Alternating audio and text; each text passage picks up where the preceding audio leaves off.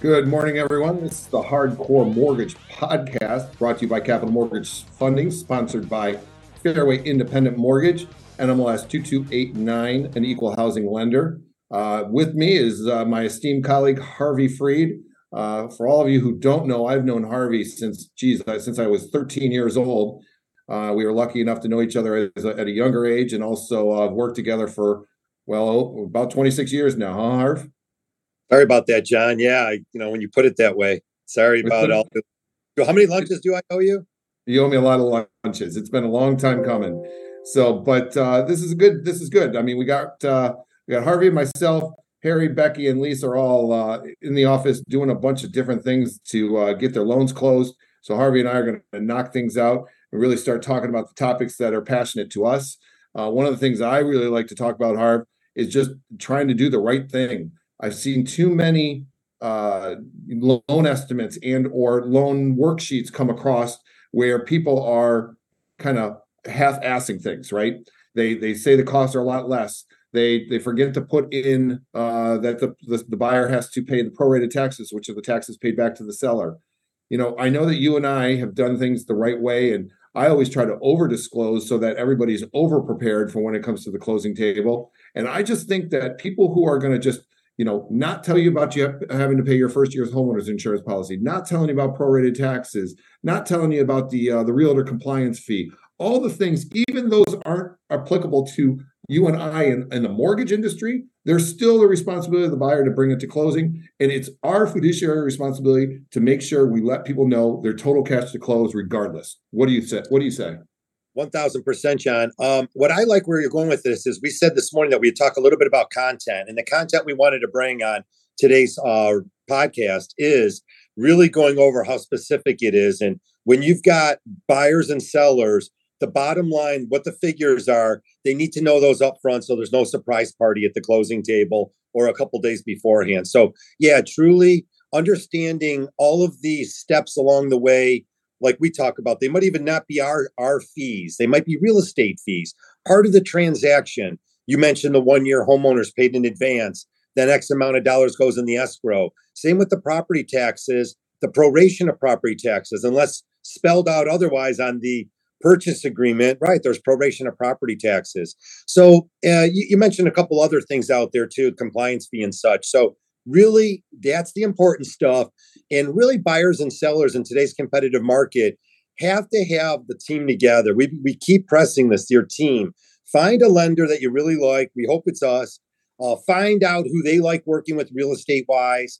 Again, if you got some family members and you feel like they've got something to say about real estate and you trust them, then fine, stick with them. But really feel comfortable with the team you're putting together so that your transaction can go as smooth as possible. John, we know different things can pop up on a transaction at any time. Yeah, absolutely. And the other thing that we really need to make sure that buyers are aware of is what's going to happen to the property taxes a year and a half after they purchase the home. What a lot of people like to call payment shock. And you know what? You guys, in the state of Michigan, if someone has filed their homestead exemption form on that property that you're going to be purchasing, that means the property hasn't been increased in taxes, but 5% at a max each year since they filed that form. So what does that mean? That means that if you're buying, let's just use my house, for example. If you're buying my house, I've lived in my house for 24 years. And 24 years ago, I filed the homestead exemption form at the price that I bought it at. So in each year, the max it could increase in the taxable value is 5%. Well, what does that mean? Well, there's been rapid appreciation over the last couple of years. We all know that. And with that rapid appreciation comes increased values. So if I were to sell my house today, the individual who's going to be buying my house is going to look at my property taxes as I've been paying them over the last couple of years and say, oh my gosh, these property taxes are nice and low. I love this house. I qualify for this house. This is a perfect home for me. But when I sell that home, rescind my homestead, and you file your new homestead, the property taxes are going to adjust. The taxable value is then going to go up to what the state equalized value, if not half of what you bought the house for. Now, that is an unrealized number until the next year. So if I'm selling my house in March of 2023, I might not realize that change until the beginning of 2024, and also when the tax bill comes out in July of 2024. So those are one of the things that you really have to understand, that what's going to happen to those property taxes. So what I like to do, I like to look at that, analyze it, and make sure that if someone's going in on a home with a taxable value that's a lot less than the state equalized value, that I make sure I let them know that, hey, by the way, in a year or year and a half, your taxes will be going up. And here's what they could go to. We don't know that number yet. It's up in the air because the city still has to set the new SEV and the taxable value for the next year. But that number will change. It will go up. And here's what we say. We always say, start putting money into a separate savings account so that you know, $100, $200, whatever the number may be, so that when those taxable values come up, you're ready for that increased value. And when you get that escrow shortage notice from your lender, you have enough money in that extra savings account that you've been putting away to pay that number in full. And then you can start paying the extra payment on the mortgage, and just be prepared. Talk to your team, like Harvey just said, and be prepared. We continue with some more content, John. I like that, where you're going with it. So it's like these buyers out there need to find answers. You know, there's a lot of questions in their head, whether they've done this 2 or 3 times. Usually we're working with a lot of first-time home buyers too. So there's information out there that they can find. You just mentioned property taxes. Right. Ahead of time, they can reach out to maybe a couple of the different cities they're looking at. If they're looking at Rochester Hills, if you're looking at Grosse Ile Homes, or as far away as New Boston, wherever that might be, you might want to reach out to the city and find out whether some millage increases recently, what their current millage is, what they see the number is going to be in the next 2 months. We're getting closer to that time of year where it might make sense not to file the homestead exemption if you're going to be 45 days after, well, if you're within 45 days of July 2nd or 3rd. Again, you might want to file after the deadline. And that information is really important to find out. Is your current home homesteaded? How long has the current seller lived in the home? And then, of course, what the millage is. So great stuff right there, John. And then furthermore, I'll just add on to that.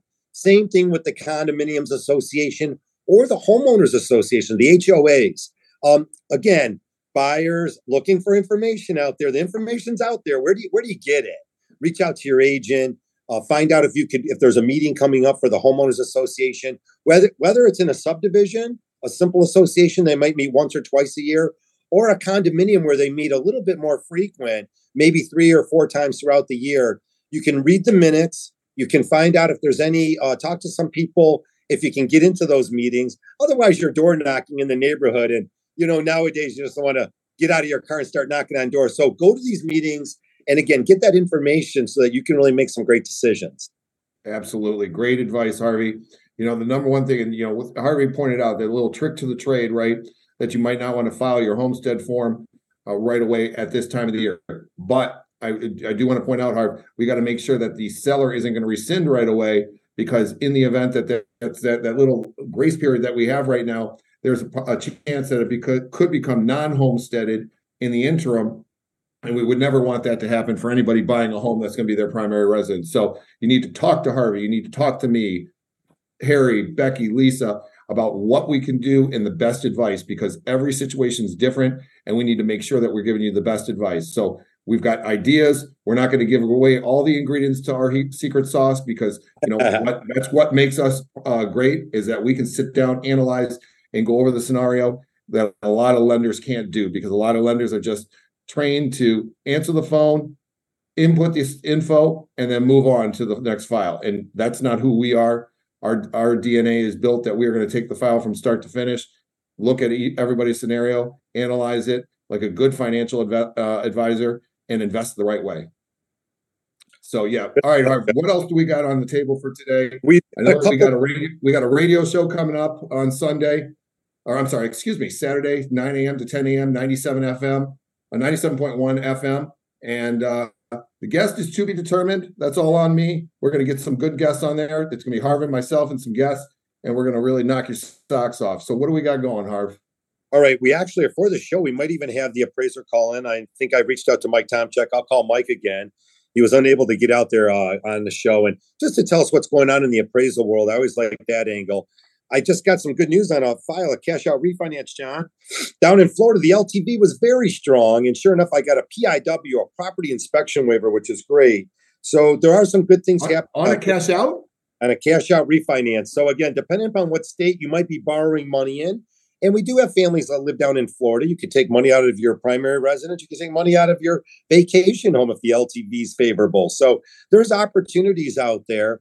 And yeah, this one was just a nice thing. It did save the client an extra $620, allows us to close a transaction in a timely manner.